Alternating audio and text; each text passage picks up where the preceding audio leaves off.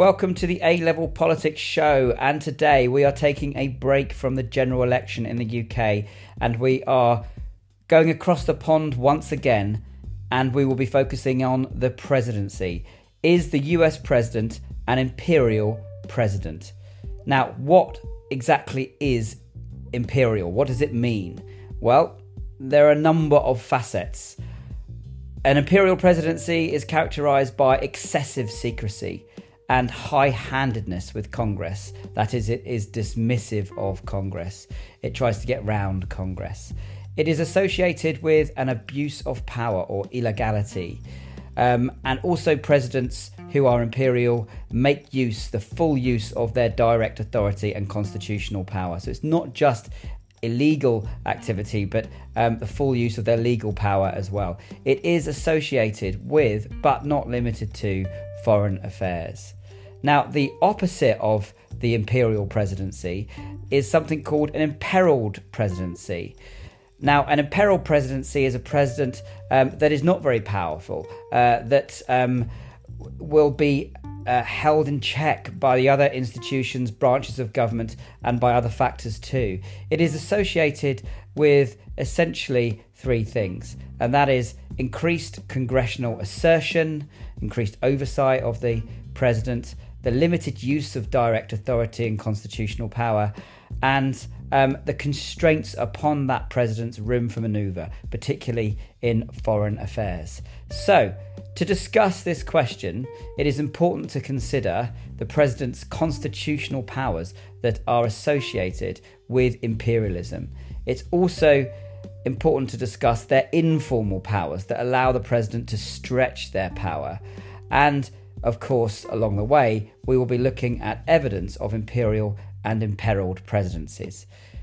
What is the direction of this podcast? Well, I will argue that there are too many constitutional constraints to allow for an imperial presidency. Informal powers can greatly assist the president, but only up to a point, and a point that falls short of imperialism. The ability of presidents to act imperial fluctuates and depends on a number of factors. Therefore, the idea of an imperial presidency is overblown.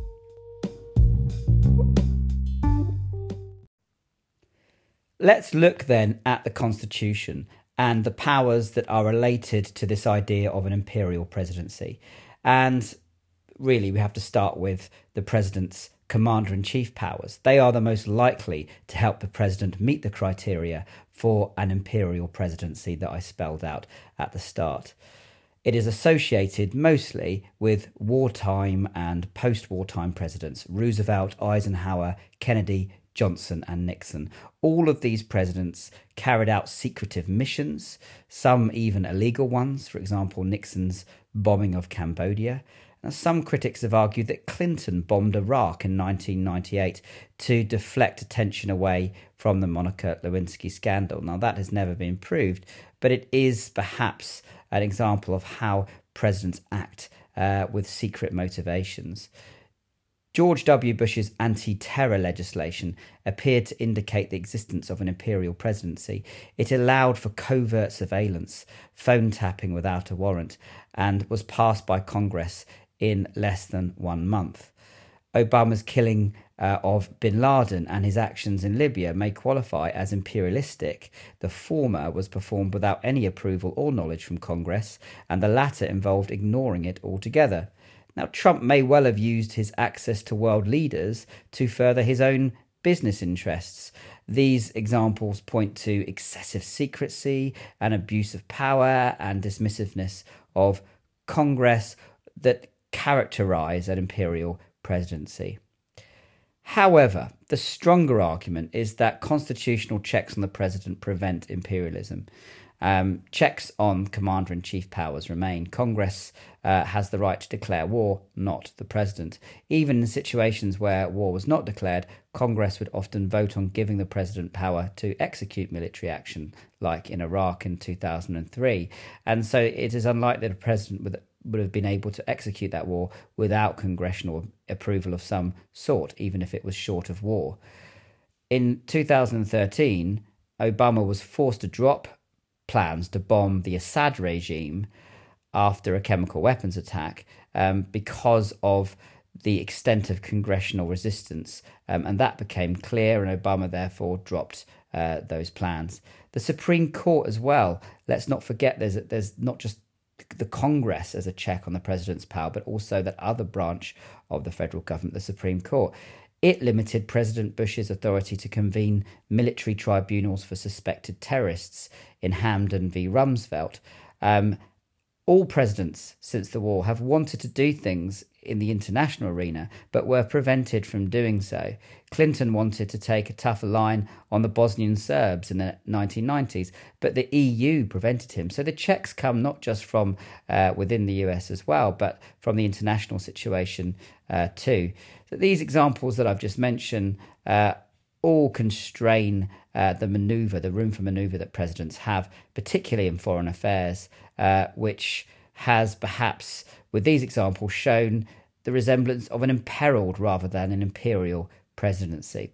So just as a mini evaluation then, when we're looking at commander-in-chief powers, the use of full constitutional power is dependent on a number of factors. Obama had to deal with a partly divided government in 2013 when the Republicans controlled the House of Representatives. And the Republican Party were eager, quite frankly, to embarrass him and were not going to give him the authority that he craved to take the action he wanted in Syria. Yet Bush Jr. was given a relatively free hand after 9/11 to use his commander-in-chief powers as a result of his high popularity in the immediate aftermath of the 9/11 attacks, which demonstrates actually the extent of imperialism and the extent of the president's power largely depend on a number of factors. In Bush's case, it was his approval ratings. In Obama's case, it was having to deal with a divided rather than united government for most of his time in office.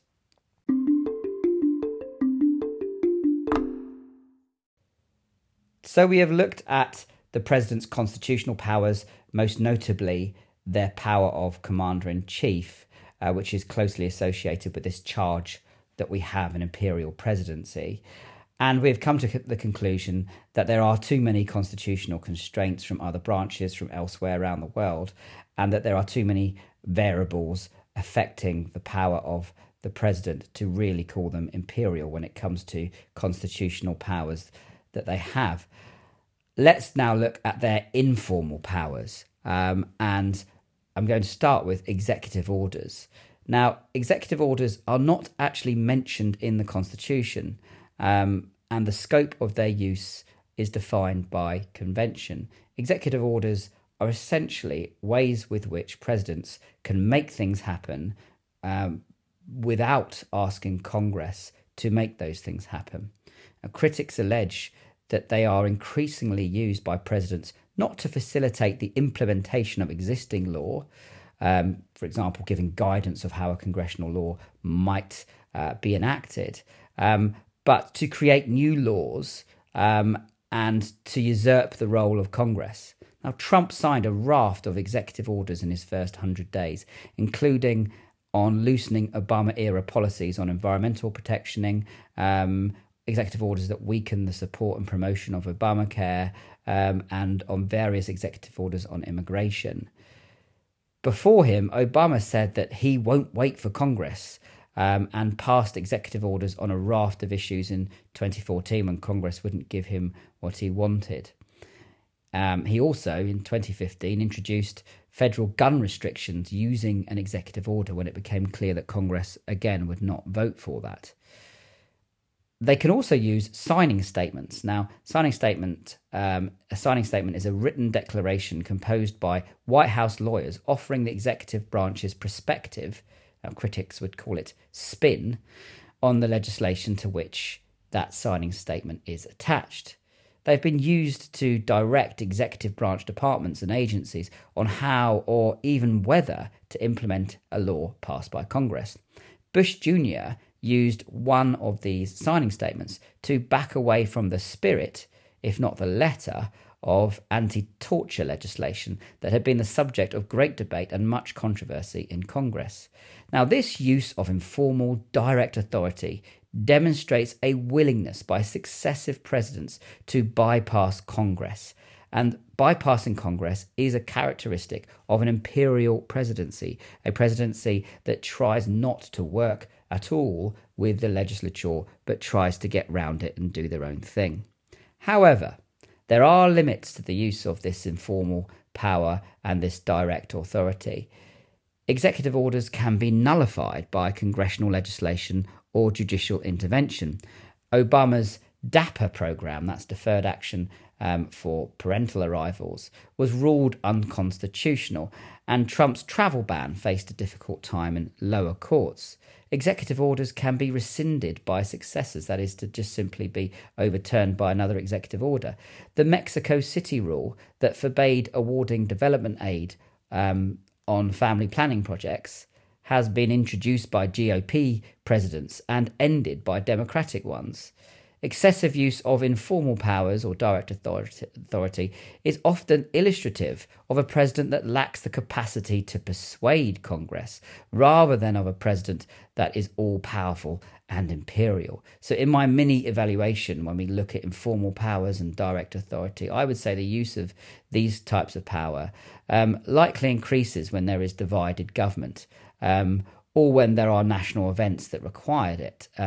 We see Bush Jr. after 9/11 signing statements, attaching those to bills pertaining to the war on terror, because he had a particular view on how that war on terror should be prosecuted. He believed it was a national emergency. He described himself as a war president, and therefore needed greater leeway to prosecute that war on terror, and therefore justified the executive orders and the signing statements that he actioned.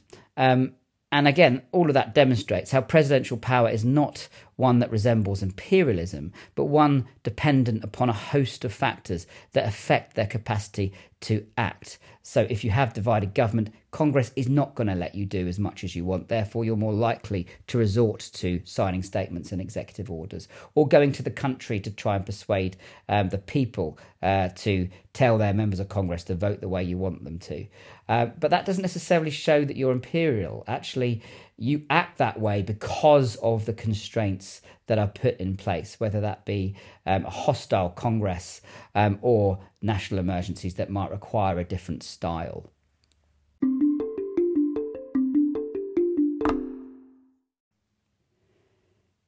Let's look a little bit more closely at the factors that affect a president's power. Arguably, factors such as popularity, national events, and unified government can create the conditions for an imperial presidency. High approval ratings towards the end of Clinton's term in office owed much to a strong economy, and that meant that Clinton was able to survive impeachment, where he was accused of abusing his power and thus acting imperial.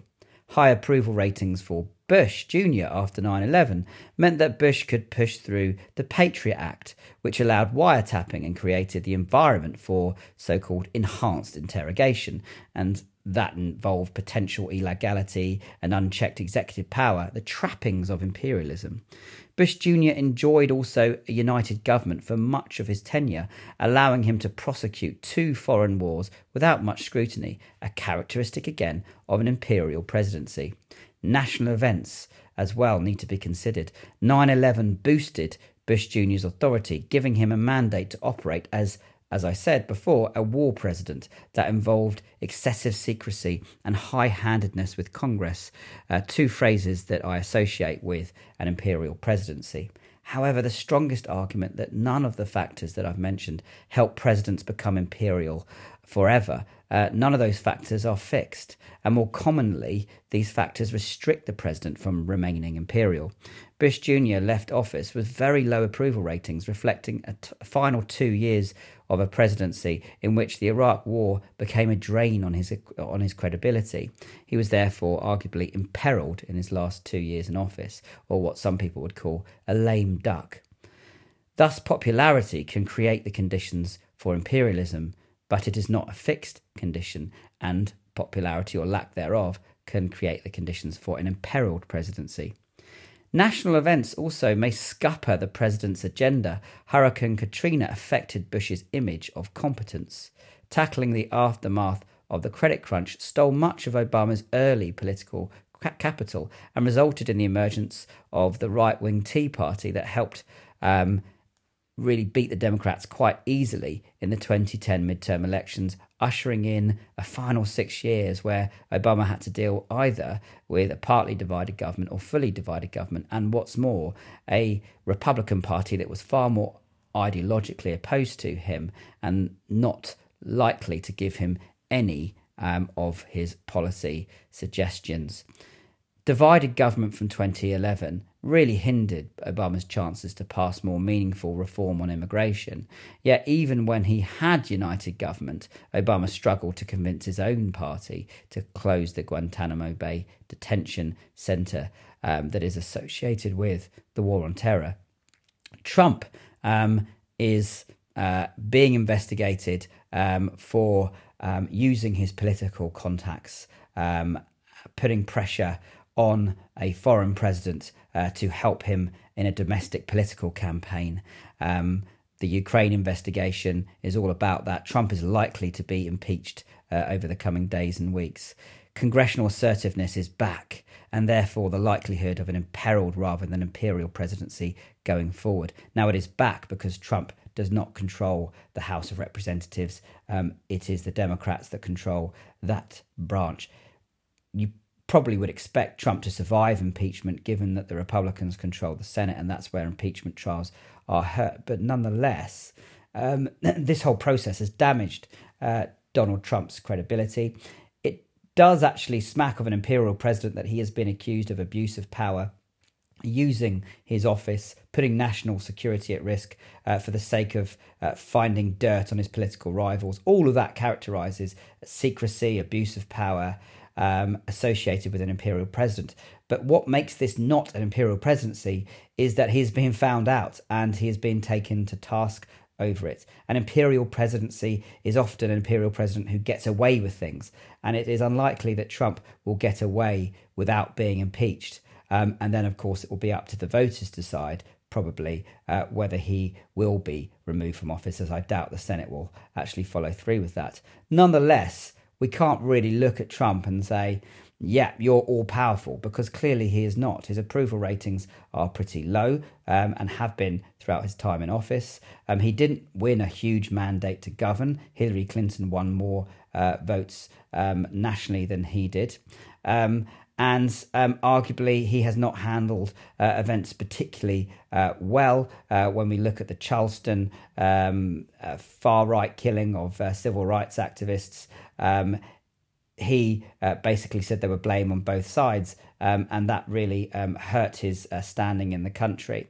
So the US president needs a capacity to persuade, needs a certain set of skills to remain powerful for a long time, and most importantly, needs circumstances to work in their favour.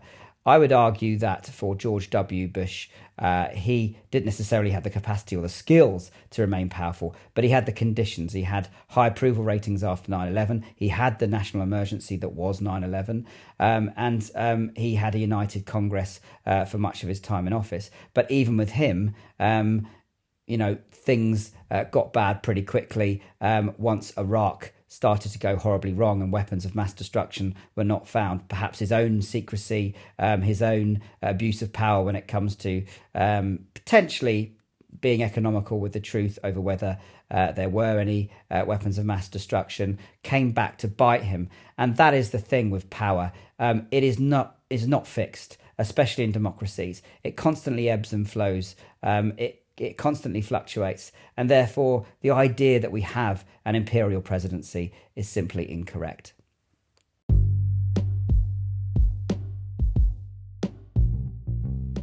We hope you enjoyed this show, and if you did, please do have a listen to our back catalogue. There are so many shows now. I think we've done 31, and there have been around about 13,000 downloads or streams of this show since we came on air a few months ago for Series 2. We will try and do a podcast during the Christmas period. But if not, don't worry, we'll definitely get ourselves back onto it in January and keep doing as much as we can, perhaps one a week from then until your exams in May or June. Until the next time we see you, I hope you have a wonderful break, well-deserved break, holiday period. I know your teachers will be telling you to work hard, but I'm telling you to relax and to recharge your batteries. And I'm also telling you to have a wonderful Christmas, an even better New Year. See you in 2020, if not before. Enjoy the general election too. Take care. Bye-bye.